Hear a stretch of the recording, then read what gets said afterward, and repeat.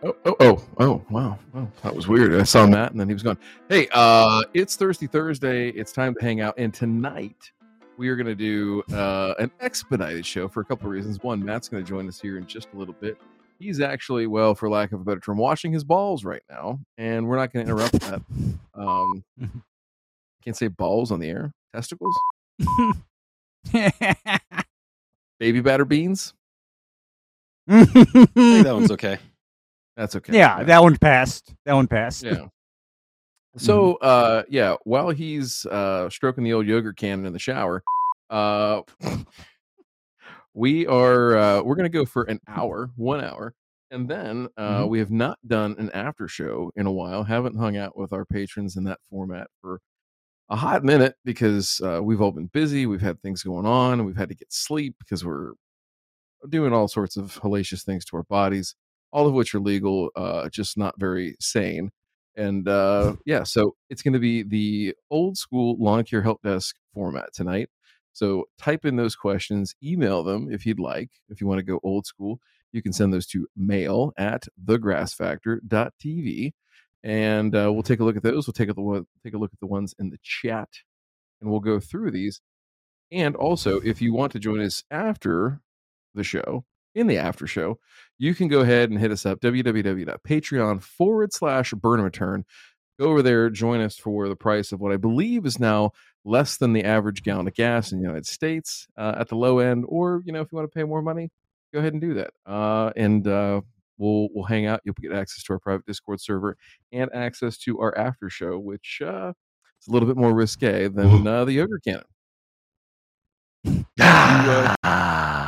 Hey, the first question just came in the chat. Did you wash your balls in the shower? Or did you I did. Yeah, I have to. So, right now at work, get a court order. It should be a court order. We're working with this material, and I'll give you. I can't say what all the active ingredients are, but Sure. let me tell you, it leaves like a film kind of on your skin. One of them is an ultra fine silica powder. It's not crystalline silica; it's amorphous silica, and it's like an ultra pure. Let's see, 400 micron, 500 micron amorphous silica, and it just, when it gets in your skin, it's so unbelievably dry that like when you lay on the bed, it's an odd sensation. Like it's weird. So anyway, I use this brush and I scrub the holy shit out of my skin and try to remove as much of the surface layers as I can tolerate in a 24-hour period. And I have fresh balls. Quite fresh. Well, that's good. All right, so we're doing the questions here. Let's go ahead and dive in on the ball washing here. T-Dot says, got a hotel room for the weekend, an 8-ball of crank, and Tiffany White is heading over. I'm kicking her ass out Monday morning. So, yikes. You can't kick her out if you're in a bathtub of ice bleeding out while you die. So just keep that in mind. Hopefully and you can't kick her out when she's tied you up. When she's tied you up. I mean, that's hard. All right. Let's see here. Okay, Yard Heart. New lawn install started. Irrigation just went in. 5 zones. All right. We won't judge you by the size of your irrigation system, I promise. Sod is going down next week. Forecast is upper 80s, low 90s, and ET has been running around 0.2 to 0.5. What irrigation cycle should I set? So, if you've got, I'd run the holy hell out of this. I mean, if you get 5 zones, I don't know residential heads all that well, right? What would be a typical precip rate on a MP rotator or a small PGP? Help me out here. What's a precip rate per hour? That is about a half an inch to 0.75 inch per hour, Ryan. So here's where I would go. I would plan on a 10-minute run time 4 times per day the first 1 to 2 weeks until the sod takes root. And then once the sod has taken root, then I withdraw back to maybe 1 irrigation cycle per day at 20 minutes. And then objective is to get it to where the sod is irrigated for a total of a half an inch 2 to 3 times per week. So that's pretty fair, I think. Yeah. Does that sound about right, Ryan? It sounds about right. I might, if you've got that high of an ET rate, I might run it a little bit harder at night. And when I say at night, like, if if you get 4 sets and you're talking like 8, 11, 2, and 5 p.m., so starting at 8 in the morning, 11 a.m., 2 p.m., 5 p.m., 3 hours apart, assuming that you can get through all your zones and get that precip rate, that shouldn't be a problem because you're only in 10 minutes. It's 50 minutes runtime. I would, use that 10 minutes as a guidepost if you think you need to water more to get moisture below your thatch layer. It depends on how thatchy and how thick the sod comes in. There's a lot of different factors here, but I would not be afraid to turn that on, like, especially the first week, like at 3, 4 in the morning, because you're dry. Your air, if you have 0.2 to 0.25 ET rate, your relative humidity is pretty low. I wouldn't be bashful about soaking the living shit out of it. Put like 20 minutes down at that time, get some good base moisture down in the soil, and then just kind of some spritzes, if you will, some syringe cycles. Okay, like Ray said, in 10 minutes a day. Yeah, my mother caveat to this is that the first time I run an irrigation system on a newly sodded area, Ryan, what if I told you that I will put down up to an inch of water in that first run and then go to that 4-time-a-day schedule? Yeah, I'd be fine with that. Soak the shit out of it. I'd even water it with a hose the first time out. I'll take it a step further. Okay, because Ray, that's the other thing that I was going to say is that the first watering on sod is not from the irrigation. It's sprinkling it from a hose until the ground doesn't accept any more water, and then you let the water dry down a little, and then you roll it so that it's flat. Yeah. Well, it's not so much that it's, I don't roll it so much that it's flat, but I roll it so that we have good root to soil contact and there's no air gaps. I've seen sod that's been installed, specifically blue and fescue sod that's been installed before, where they didn't roll it. There's air gaps. It never really roots, and then when we get into really hot, and it dies in those spots. It dies in those spots, doesn't it? Yep. So, Yard Hard, two caveats there from everything you heard.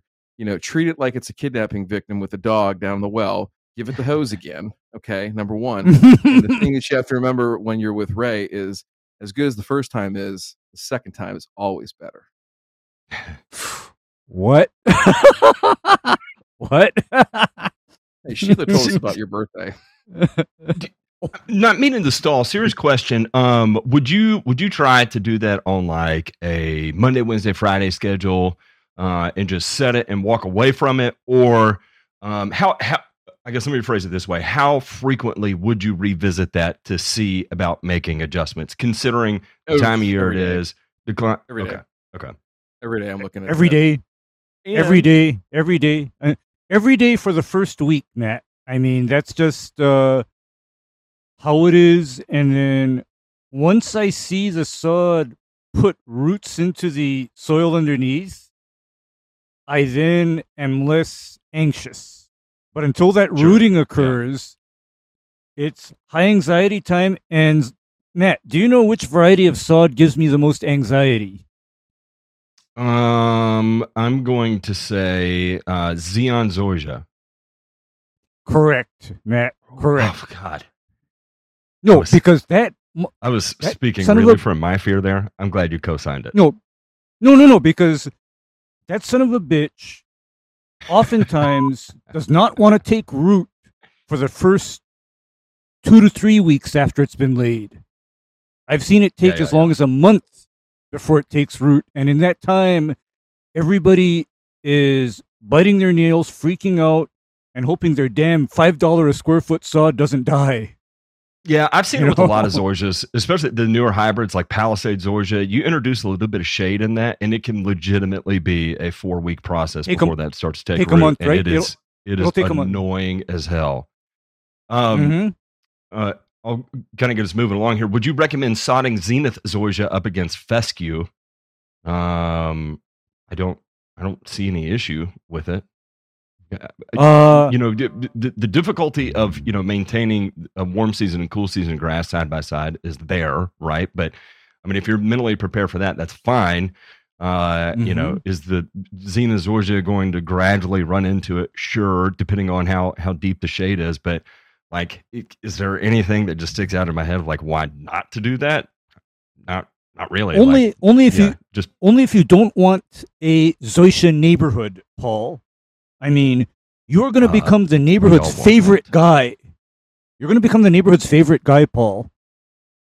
I mean, I've seen it happen.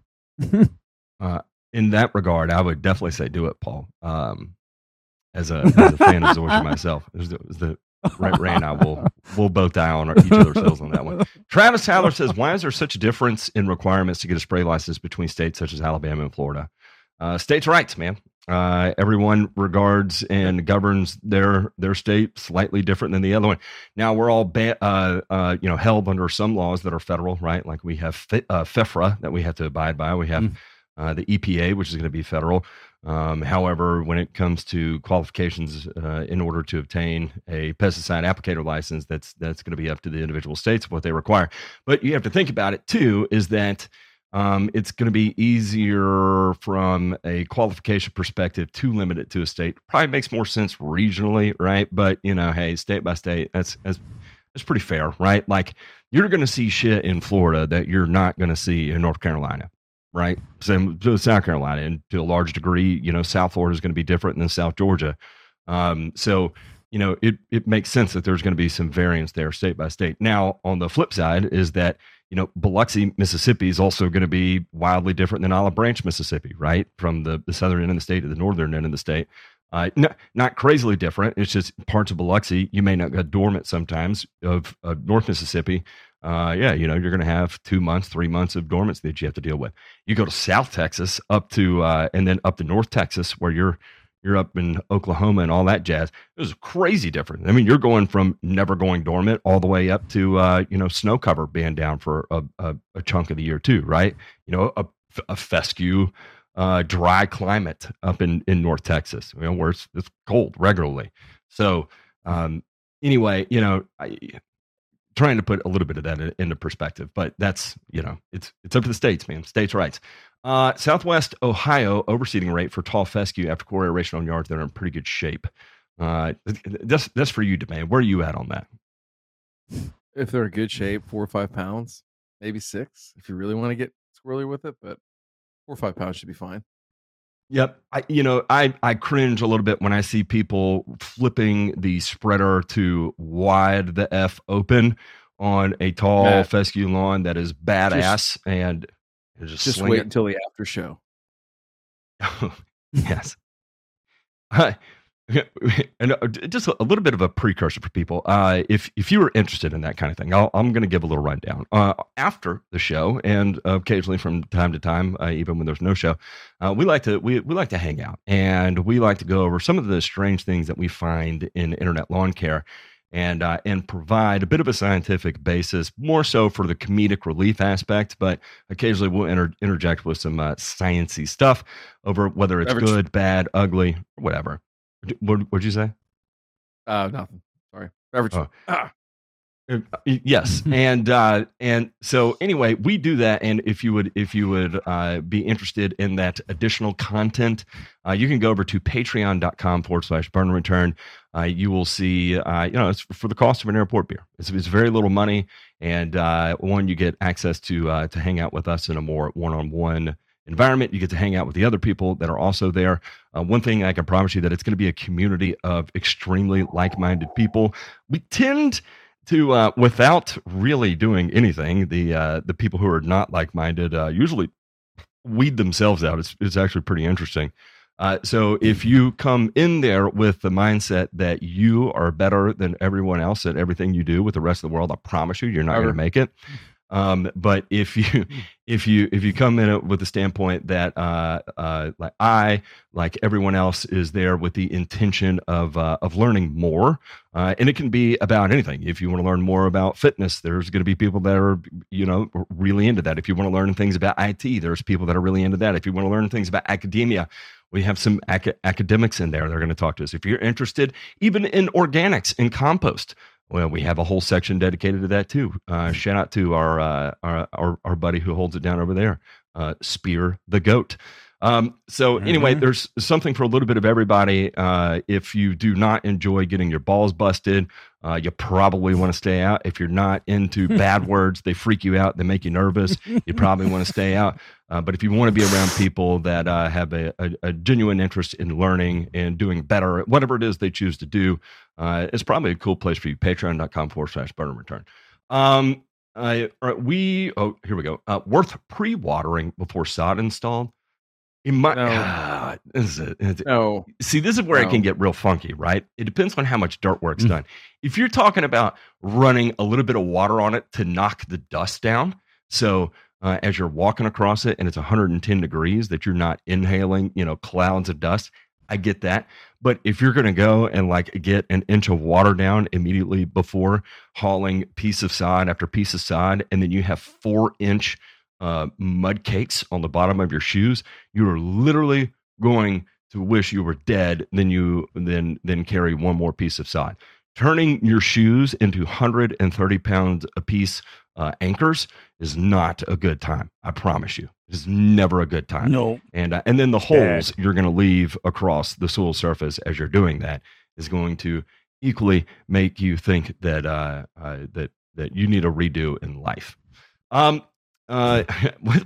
What's up, Gerardo? It's my big dog over in Cookville. Thanks for coming to see me the other day, by the way. I said, see, another young blood got into it, is 100% invested. And, that is, to me, that is one of the most inspiring things, is to see the next generation, the next iteration of lawn care guys get into it and have the fire.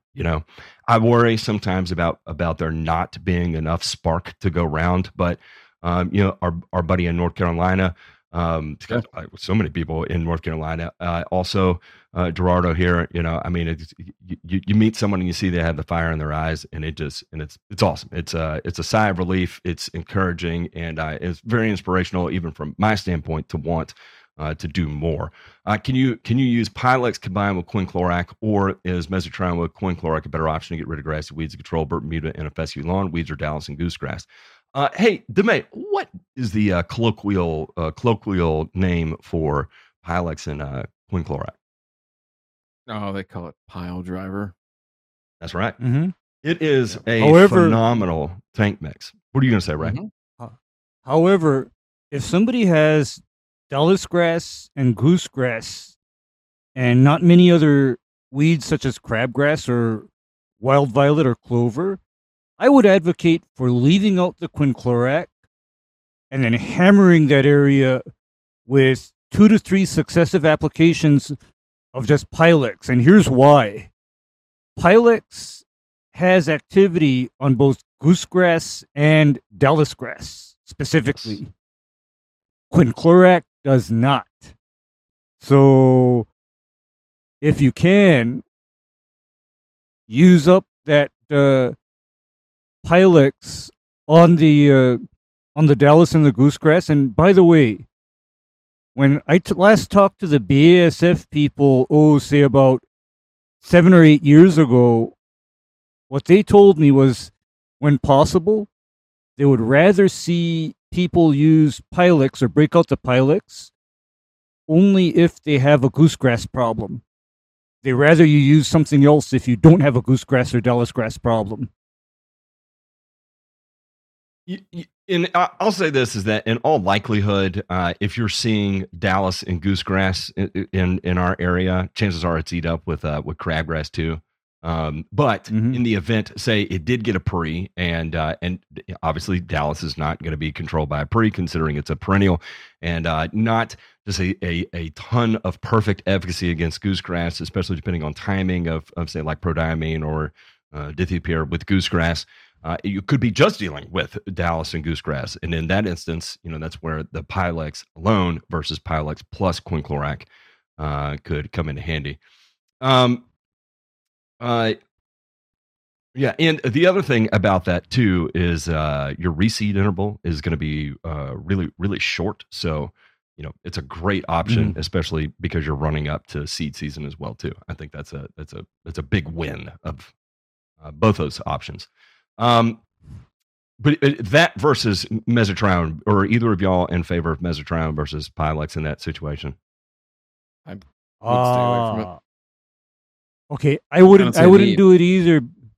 Yeah, I wouldn't do it either because mesotrione by itself, or even in combination with quinclorac, not that strong on goosegrass or Dallas grass. However, if he were asking me the same question and this was a Bermuda turf, I would talk to him about adding Sencor or Simazine to his mesotrione. Mm-hmm. And then he's got something. But then because this is turf type tall fescue and cool season grass, I rather he spend the money and do the Pilex instead. More efficacious. Yep. And more efficacious on knocking back the Bermuda too, especially going into seed season. That's an advantage. Yep. Is there a sweet spot percentage for Kentucky bluegrass in a tall fescue blend? Meaning you get the aesthetics of Kentucky bluegrass, but not the higher water requirements and inputs. That's a good question. I don't know the answer to. May, I'm gonna steer the boat in your direction and let you ponder that one. It's in your court. It's in your court. I don't know that there's a correct answer in this because I think that the type of bluegrass that you're growing is very important because there's different types of bluegrass to go look up. In Kentucky bluegrass types, you've got like compacts, subcompacts. My brain's mashed potatoes right now, and I'd rip off more of them. But the point being is that they'll grow, kind of differently. So, within that, so I'm not talking about cultivars. I'm saying that these cultivars are grouped into these subtypes, right? So understanding what the growth habit of those are like, how aggressive they are or not aggressive might turn the table there a little bit. The other part too is that I think it's underutilized, like mixing turf type tall fescue in higher proportions with Kentucky bluegrass. You see a lot of like 90-10 mixes, right? So 90% turf type tall fescue, 10% bluegrass in those cases, but I don't see a lot where it's more balanced, right? Like a 50-50 blend or something like that. J Pink, throw that picture up real quick that I sent you. So this is a field in Western Pennsylvania, high school football field. And I took this picture a few weeks ago. I was walking it because this is one of the best in situ examples of a really good mixed stand. Now, there's no tall fescue in here. There's very limited tall fescue in other parts, but this is blue rye. And if you look down in there, you can kind of see the bluish hues and the shorter grass, and that's the bluegrass sticking in there. And then those taller shoots that you see sticking up above the bluegrass is actually ryegrass. And we make these blends of seed up in these mixtures and try to get the perfect species dynamic and everything like that. For instance, I could tell you like I built a golf course 20 years ago, seeded with 85% bluegrass, 15% ryegrass. 5 years later, you couldn't find ryegrass because we fed the shit out of the blue with fertilizer and thickened it up, and it just took over, right? And I think that's the danger of having too much bluegrass in a tall fescue mix, is that it will continue to gain ground, especially if you give it more fertilizer. But this example right here shows what natural species diversity, when you seed these grasses, right, and let them grow and do their thing and don't overdo it and try to push one over the other, this is what you get. And it's a very, very, I walked by it, and this is a patch on a 80,000 square foot football field that might have been, I don't know, like 100 square feet. And I just stopped, and it was like, the heavens were shining down on it. I was like, man, this is a really cool little specimen here. So anyway, that's my little story. I'll shut the fuck up now. But J Farm, just be careful on how much bluegrass you put in there if you're going for tall fescue, right? I would say 10 to maybe 20% max. And I think that's where you're going to see your benefit. more of bluegrass being in there to be something to help knit it together, and also something to help recover if you do lose some tall fescue, that there's enough bluegrass in there to kind of help fill in those voids. One thing I was just going to say is, eventually you tend to see the grass types, and I'm going to use this word loosely, segregate, where you'll kind of see like, a 500 square foot patch of this, a 500 square foot patch of that. Is there, even though you're overseeding it every year, is there any way to prevent that, or is that just kind of, the nature taking its course? Nature taking its course. Yeah, I'm sorry. I was just lobbing that out there. More so, I wanted DeMay to say it out loud because eventually that will happen. So anyway, something to keep in the back of your head. Mm-hmm. The ability for it to happen is there. Maybe that's more accurate. Can someone please bring some rain already? I wish I could. We are starting to need it here as well. Winter overseed, South Texas, currently half an inch, 419 Bermuda. What would you choose and why? Ben, eyeing up Sabre 3 Poa Triv. Me personally, I would not do a Poa Triv overseed. One is the color. Two is it's easier to kill. I'd say they're probably in the same vein with the newer hybrid perennial ryegrasses and Poa Triv. They're probably in the same level of ease to kill. They're both probably Poa Triv might be a little easier on the green up of Bermuda, maybe. But I'm honestly just guessing, though. That's a total guess from me. I don't know that for a fact. I'm thinking from the aspect of allolepathy and just how badass these new perennial ryegrasses are. Just incredible. They're incredible. They're hardy as hell, gorgeous. Oh, and that's what I was just going to say too. Is that a lot of the, I don't want to say they're old wives' tales because some of it's true in terms of the bad rap or the cons that you'll hear about different species of grass, but especially in the cool season side, the genetics have just blown past any of those expectations or old wives' tales or whatever you want to call them, right? For the most part, I don't know. There's just a lot more vigor and a lot more wider use cases for all these grasses. It's not just like everybody getting on Nor about ryegrass, like, oh, it works because he's got better grass. If he was planting, perennial ryegrass from 20 years ago, he would not be that successful. And he would tell you that too. Mm-hmm. Yeah. Ryegrass 20 years ago was wildly different than what we're dealing with now, and it's unbelievable. And so I want to make this clear to you, Jackson, that I'm going to be partial to perennial ryegrass. I'm looking up Sabre 3. The turf quality on it is okay. They give it a 7. According to DLF. I would like to look at it on let's see, and this is in Oregon, right? So I just would not have a high expectation of this being, a really nice looking winter coverage. Me personally, looking at this. Speaking of ryegrass and everything like that. So one of the bad things about these improved perennial ryes is that when you go to get rid of them, like even if you're just waiting for the heat in South Texas to bake these things out, it's still not pretty. Nope. It's not pretty. No, you are going to have to spray out perennial ryegrass, period. So what do you feel about like the improved turf type annuals, like Barenbrug? Don't look, Jesse. Cover your earmuffs, Jesse. Yeah, earmuffs, Jesse. Yeah.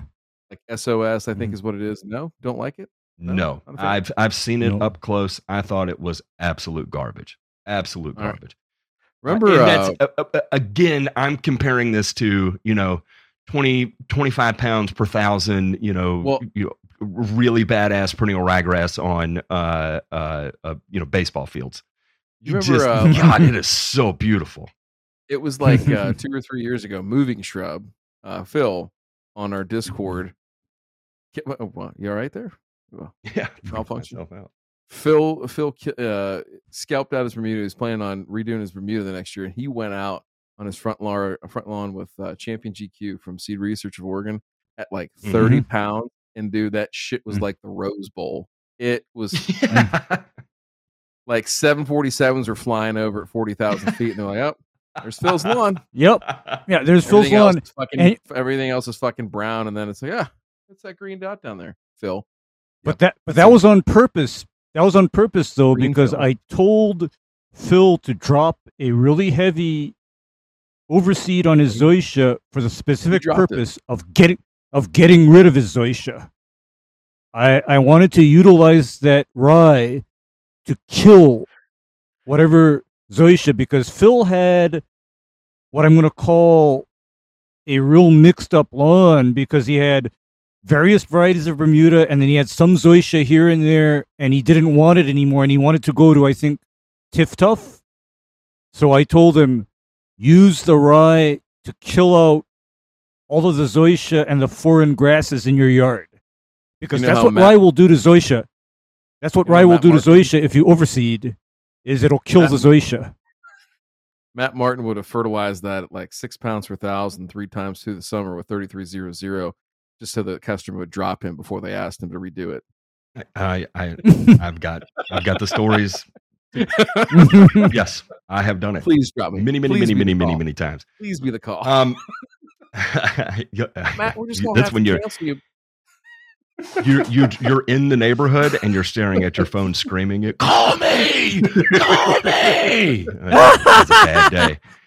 But again, when you're working at True Green and it's 109 degrees outside, you have no air conditioner in your truck. It's 4:00 in the afternoon, and you're contemplating every life decision you've ever made. That's and just entertainment. Waiting to go back there and find 8-Ball Gary laying down in the bathroom. Don't call 911. Don't call 911. Which, rest in peace, Gary. I'm a legitimate, great friend of mine. He did overdose and die, and it was tragic. But one of my great friends I had from True Green, and rest in peace, Gary. I love the holy shit out of you, buddy. I'll never forget you. That is for damn sure, Gary. Recommendations for grubs in a large area with no irrigation, no significant rainfall for the year. Pretty much ate up at least 3/4 of an acre this year. Have imidacloprid, but nothing rainfall to move it. Oh God. Man, if you can't move it, if you can't move it, I mean, you can't kill it. You can't move it, can't kill it. Foobarred. If you have like ultra high volume, and this is like such a 1 in 100 chance, literally 1 in 100 chance. A 10, 20 gallon per 1,000 square foot application of a pyrethroid, maybe. And I highly doubt it. Again, 1% chance of it being slightly effective. There is no rain. If it's that dry, God damn. If it's that dry, no. It's you have to water it in. I was going to say. The only other. Go ahead. The only other way I could see is this year is in the books and done. But Ryan, how would you feel about him building up chlorantraniliprole in the soil? Like putting it down during a rainy season, and yes, leaving it there, because you know how long chlorantraniliprole lasts in the soil? Over a year. 972 days is the half-life. Whoa. Yep. Yeah, that's my only thought, because the other alternative is he'd have to call me. I bring the Trident, and I'm putting down Dialox at 20 gallons per 1,000.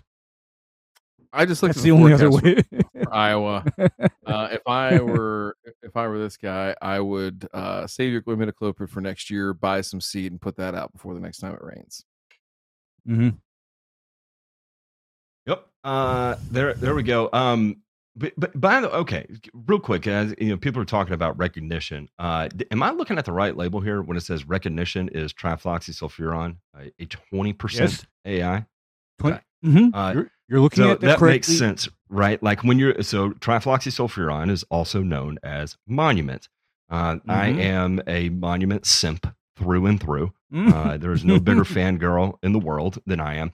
And what's funny about it is the sections on the label about like what not to apply it to, right? And specific to that is that anybody who's played around in a Centipede or St. Augustine Market has played around with low rates of sulfonylureas to try and improve weed control on different things. I know I've done it with Revolver at really low rates to varying degrees of success. I've done it with Monument at low rates on St. Augustine with a little bit better than poor results. And so it's interesting that we are re-releasing Monument at 1/3 or a little less than 1/3 the amount of AI and calling it a new ingredient. Now I don't know how the rates rack up once Matt, they're right. So what's that? I know the secret. I know the secret. I know what the difference. Okay, the rest of the content of recognition is this molecule called metcamephin, and what metcamephin okay. and what metcamephin is that is literally a safener that not only allows the St. Augustine to tolerate the trifloxysulfuron, but how's this one? This metcamephin also has the property of improving the tolerance of both St. Augustine and Zoysia to fluazepop. And if you're interested in what a safener is, think about adding triclopyr ester to Pylex to lessen the rate of bleaching, right? So to mitigate the whitening. You start to see, some of these synergies between various herbicides. Here we actually have an in container ingredient that is acting as it. Now metcamephin probably is alone is not it's not a herbicide. But however, we have a molecule here functioning to improve efficacy and the safety profile of a reduced rate herbicide. Fascinating. Mm-hmm. Yeah, it's pretty interesting because what if I told you that it will enable St. Augustine to tolerate rates of fusilade that would normally kill the St. Augustine? You can apply enough fusilade if you combine it with recognition to actually kill out Bermuda. Yeah, how's that? That's pretty interesting. That's fascinating, as a matter of fact, and that makes a whole lot more sense about it. I was about to go on a tangent there, so thank you for saving me from. No problem, Matt. Because for me personally, I'm also a Monument fanboy as well.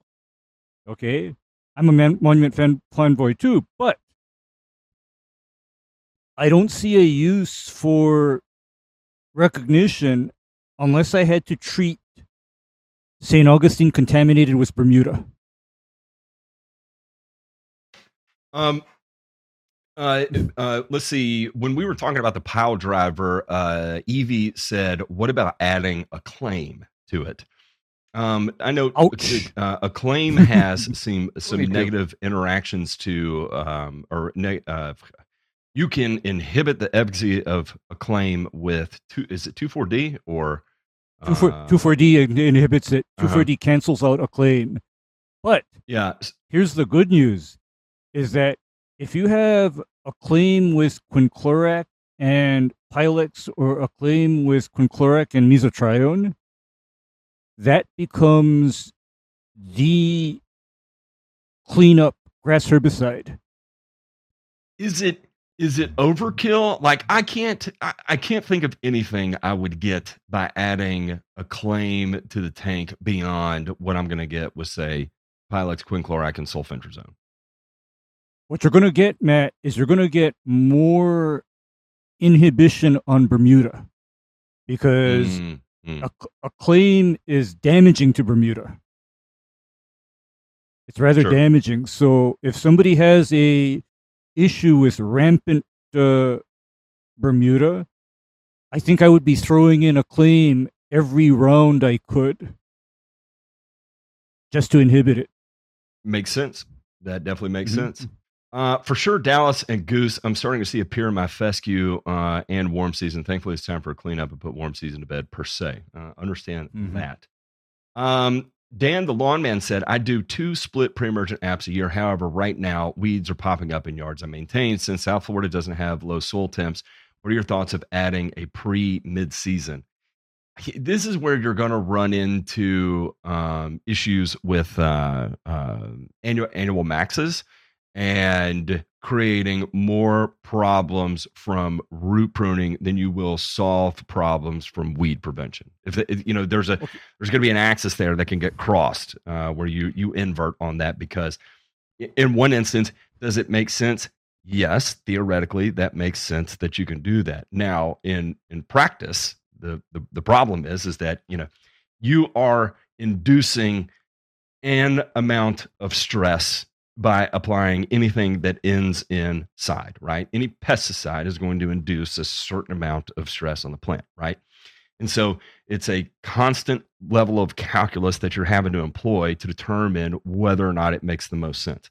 Now, I'm not going to steer you away from saying that, okay, you do your 2 fall pre-apps, and then you do 1 spring and then 1 late spring or early summer to try and see what it is. But if you're trying to go 2 in the spring, 1 in the summer, 2 in the fall, and try and bounce back and forth between like different AIs to skirt like an annual max, I think you're going to end up creating more problems than you will solutions.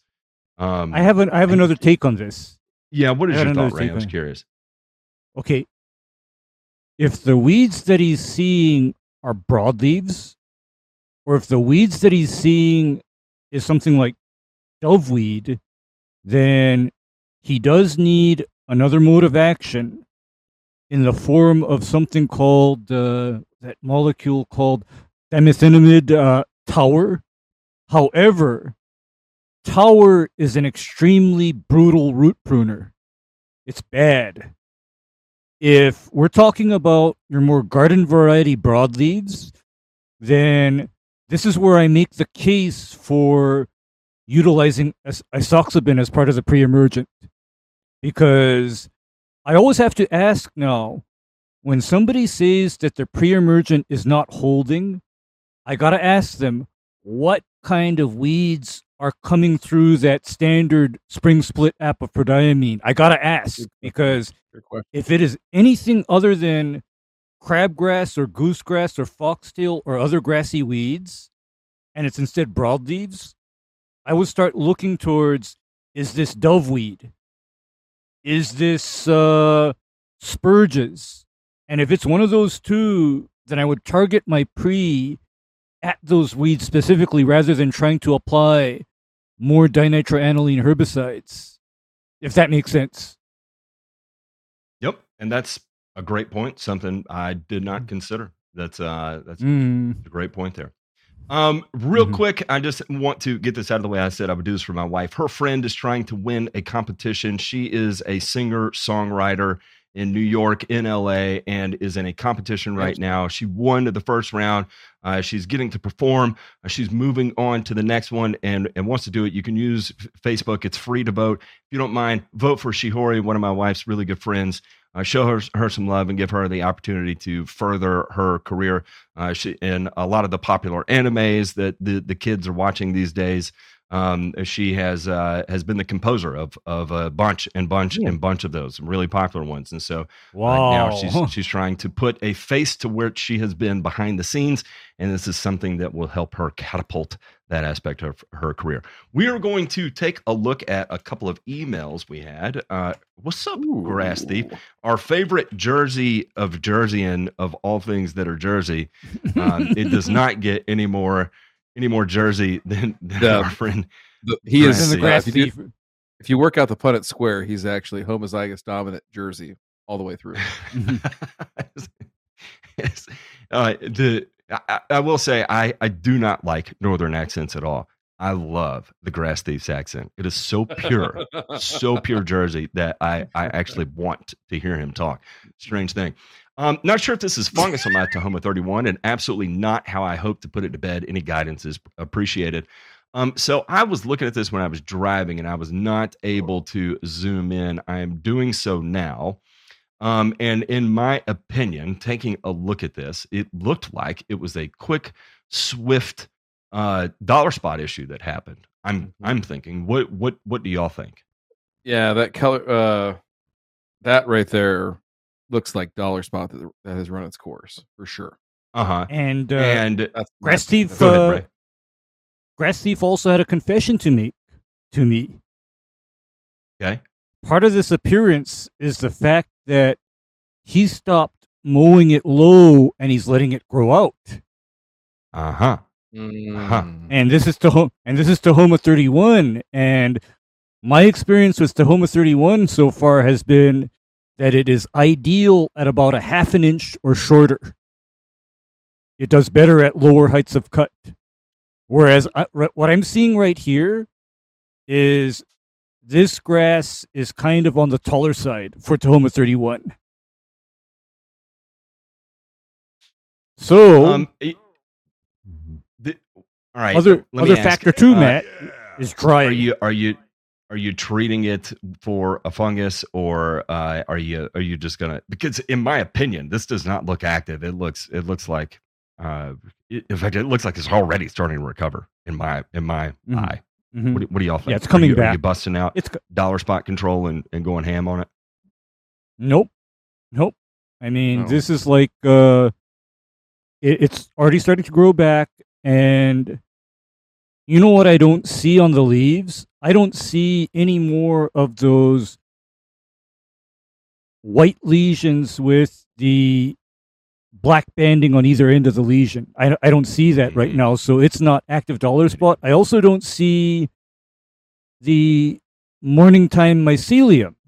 Depending on what time you took this picture, Grass Thief, I don't see the mycelia, because I got to tell you, I've seen some lawns with dollar spot where I get there at about 8:30, 9 o'clock, and there's mycelia growing all around every lesion. And that's when I start to back away and reach for the lexicon.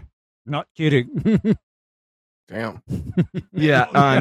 So you said you don't know what to do, Grass Thief. Super simple. Don't do anything. If you're real worried about it, apply a quarter pound of in, or I'd say a quarter pound in, and you still got enough growing season left. You're not going to hurt anything doing that. Just grab some urea or ammonium sulfate, quarter pound in. You're golden. Nothing to worry about. Fertilizing water. Yep. And water it in, and that's literally all you got to do. So this is one of those, just be patient, and it's going to grow out, and you're going to be A-okay.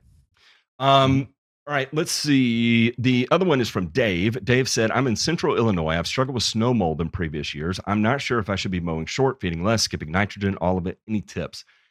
Man, I don't know if I have seen anything conclusive on just a purely cultural practice standpoint that is going to provide a surefire efficacy approach on mitigating snow mold.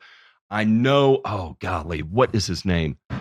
Dr. Dempsey in Ireland has, if I recall correctly, I'm maybe brain farting on this, but I think he has been doing a lot of research with phosphites and snow mold, if I recall correctly, and showing some degrees of efficacy there as a late season application, prior to the shutdown. But culturally, is there anything that's sticking out to you all off the top of your head? I don't know. I don't know a snowball. I've never had to deal with it, really.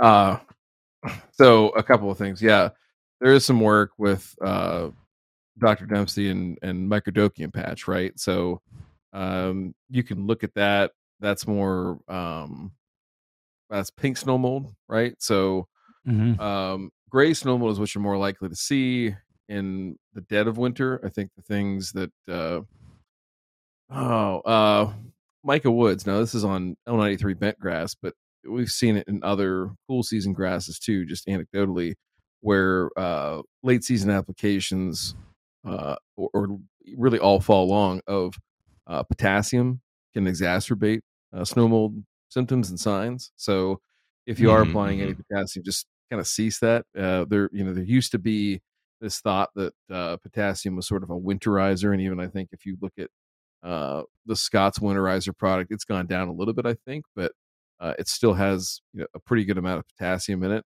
There was some thought that with stress and all the other fucking bullshit that everybody says about potassium, like that there would be a need to put that down prior to winter. But Micah Woods, showed this on low cut turf that there was a higher incidence of it when you apply potassium late in the year. So start with that. As far as mowing heights and things like that, you can trick it. Here's the thing about snow mold is that you find it, you freak out, and then 3 weeks later, as long as the temperatures continue to climb, it's fucking gone. Nothing to worry about. So I don't get too worked up about it. And if you're really, really concerned about it, go out with, a simple preventative fungicide application, late in the year if you're in Central Illinois. I'm thinking like right the week after Thanksgiving time, something like that, and go out with like propiconazole at like 2 fluid ounces per 1,000. Pretty safe bet. High rate propiconazole. And then if you really have valuable turf, then the good one for snow mold is that SDHI called Velista. However, rob a bank. That stuff costs money. But it works. Yeah, I know, Connor had to deal with it and has played around with lots of different things and, trying to mitigate the snow mold issue. It is what it is. Like I said, that's well beyond, I get very little snow cover here. And if I do, it's typically gone within 24 hours I remember at the most, maybe 48 hours. Yeah. I remember talking to Connor about his, snow mold issues. And then we have our friend in North Dakota, Gravy Lookout, who has similar issues with snow mold. And let's just say that after discussing their situation with them, they embarked on a golf course level snow mold prevention program. I'll leave it at that. Let's see. Okay, I think that was all of our emails. Let me get back over here to the chat and see what's going on. Busy Bees has a okay, all right, never mind. We're gonna move through all that. Where are we? Johnny Fescue along Johnny Fescue. Let me go over here because J Pink is the one who's actually keeping us in check here. Flumioxazin in the soil. So I looked at the Sure Power label, and all right, the question is how long does flumioxazin stay present in the soil as far as fescue seed germination after Sure Power? The label says 4 weeks. One thing to keep in mind is that it is an ultra low rate of flumioxazin in Sure Power. It is not like going out with Sure Guard, and because of that reseed interval is going to be a long time. Flumioxazin in Sure Power is not going to be that long. Label says 4 weeks. I would say that with the label, 4 weeks is good. It also says on the label that if you ensure really good seed to soil contact, 3 weeks, 21 days. So I would say that in that 21 to 28 day range, you're going to be okay. Have y'all seen anything firsthand that would counteract that? Nope. I have done some less than optimal situation seedings with sulfentrazone at the 4 week mark. And I can't say it was anything that would just cause real problems. Maybe a little slow on establishment. I've done the same thing with some triclopyr before.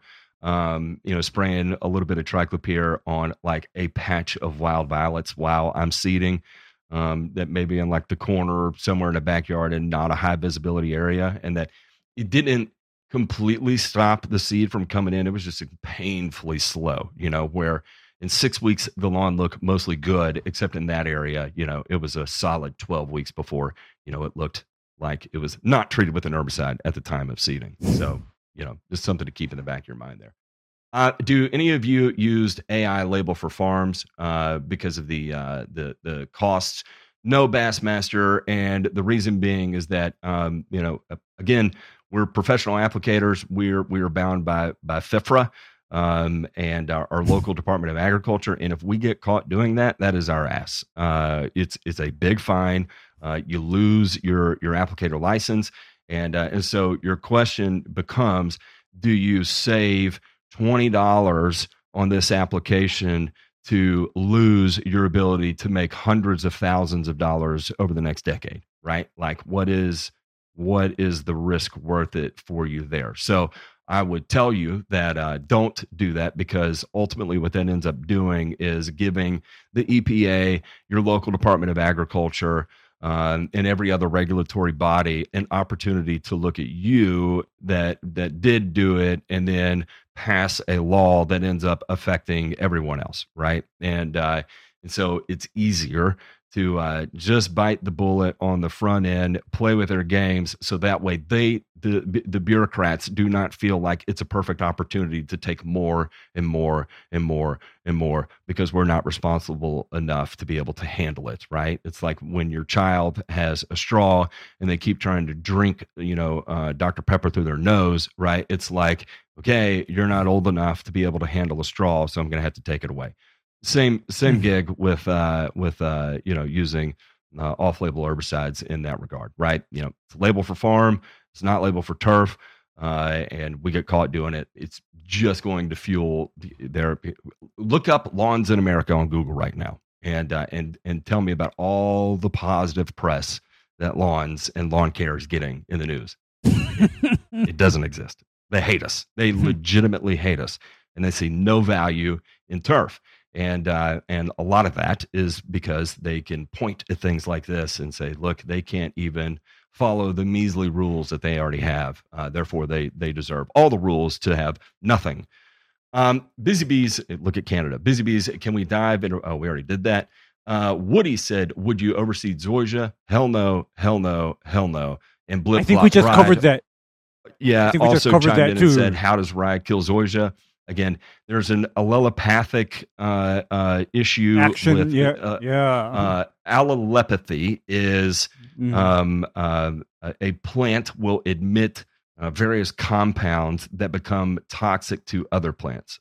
Perennial ryegrass has a relatively high degree of ability of being able to release these toxic compounds to eliminate competition, right? And the older and more established that ryegrass becomes, typically the greater the effect it has.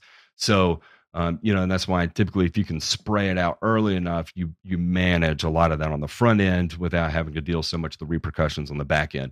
Zoysia being slow as it is, it takes a long time for it to recover from it, and so where you may overseed like Bermuda grass, and it will take until June to fully recover from it, where normally you would be greened up on May 1st with zoysia grass, where you would normally be greened up by May 15th. It may take you until the following July 4th in order for you to have coverage again. Slower growing, slower to rebound, slightly more sensitive to it, if that makes sense. First attempt to kill Dallas grass with glyphosate in dormant Bermuda coming up. I'm in Oklahoma City, wondering if November will be too early. How do I know if it will be dormant enough? the magic question. My recommendation on this is that chances are you will not time this correctly. You just won't. Deal with it, and you're going to be okay. In a perfect world, what would happen is that you would have enough of a freeze to knock out the growth, the overwhelming growth potential of the Bermuda grass, and not the Dallas grass, right? So You can be dormant with Bermuda, right? Where you've had some frosts, right? And it's brown. You dig down into it and you see still kind of that yellow green on the stem, right? You scratch the surface, you still feel a lot of moisture in that grass and stem. Well, even at that point, you're still going to get some movement of glyphosate. So really what you would be looking for is that first freeze and then immediately getting on it. You're not going to time it correctly. It's okay. I've never seen anyone do this successfully. Never. So those patches you do spray are not going to green up, and it's okay because it's Bermuda grass and it will grow out relatively quickly. But it's going to look like spring dead spot until it does fill back in. So just be mentally prepared for that. I don't care how hard you try to time this accurately. It's not going to happen. It's a pipe dream, and it is what it is. And you'll be okay. It's going to be dormant and dead. I mean, it's going to be dead when it comes out of dormancy, the Bermuda, but it'll fill in relatively quickly. It's just the way it is. And if it were me, I would not do that with glyphosate. I'd be doing tribute total apps right now, and then follow-ups in the spring. Just me. Last two here real quick. I'll kind of fly through these. Kettle Spice Girls. All right, let's try this again. What's the requirements of nitrogen on Kentucky bluegrass lawn annually? It's gonna vary depending on cultivars, whatnot, and really how much growth you want to get out of it. So that could be anywhere from 2 to 4 pounds. An easy thing to do is go look at your climate appraisal form at Pace Turf. Do Pace Turf climate appraisal form, put in your zip code, throw it in, and it will approximate your, based off your historical weather temperature data, what your nitrogen requirement will be. Or just go to golfcourselawacademy.com and pay 4 times the price for a quarter of the fertilizer and just get some highly curated bullshit out there. Yep. That works. Don't forget what is it? Is it the micro booster, the soil booster, Spox? I think it's Enzyte Lawns. Remember the name of it. Right? Enzyte. Rub this shit on your lawn; it'll grow. What about overseeding in fescue and spraying out? Yeah, you could. It's just your quality of fescue overseeded Bermuda grass. It's not going to produce a great surface. Paul, Paul? Are you asking that for your cousin lawn barber? Weirdo. He's asking that for his cousin lawn barber. He's trying to barb some lawns in North Carolina. Don't do it. Alex Thompson said, getting ready to sod with Tiff Tuff in my backyard and have crepe myrtle suckers coming up where I dug out the root ball last fall. Any thoughts on the course of action before I sod or after? Try and pull them up again when it does eventually grow through your sod, because it will. Just keep spraying it and trying to dig it out to the best of your ability. No, you can nuke it, because what you do there, Matt, is some MSM. Good call. Good call. Yeah, a little bit of MSM. I mean that's just fatal to most trees and shrubs, and that's normally a bad thing. But in this case, because he has a former crepe myrtle that he's trying to get rid of, that may be to his advantage. There. Yeah, or we could do the old Corsair if that was still labeled, but it's not. Okay, they're not even making it anymore. But Corsair, boy, it would kill a tree in an instant. Okay, we're headed out of here. It's in the garage. Oh, I did. Get some in the garage if you need it. I do too. I really do. I still have the screw on top to measure it, and it had the little twist. Oh no! I know. Oh yeah. Yeah. Oh no! It's been sitting there for years. It's probably all just inert material at this point.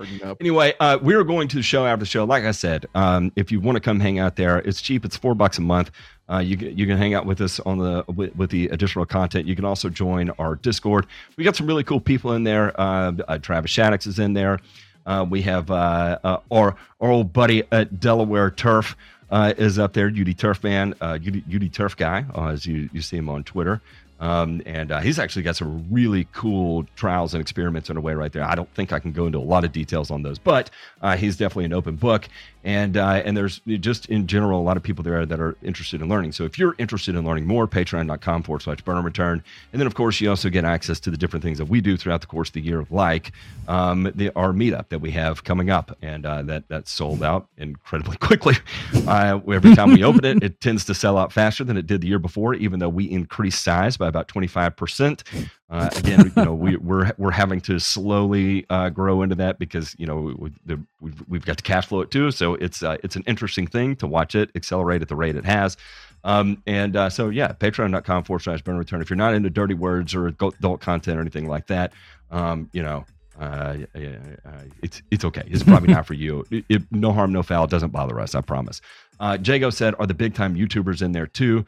No, they're not. No, they don't. They typically do not like. Well, I take that back. Noor's in there. Noor's a giant YouTuber. Ryan's there. Yeah, you'll see Brian, and Brian likes to peep in after a few 3-4 cold beers and share his love of all things sound, music, and production. And so, like, if you want to learn how to produce at an exceptionally high level or have sound at an unreal level, Ryan is in there. We also have people that are actually other audio engineers in there. Ryan is actually a classically trained audio engineer, and we have additional audio engineers in there as well. It's a wild ass place. Legal advice, you name it, you can get it in there. Or if you want to make a bathtub crank, Busy Bees can get you hooked up on that too. I'm sure he knows, although no one has quite directly asked him how to do it yet, thankfully. Anyway, we're headed over there. Love y'all. See you on the flip side. Bye.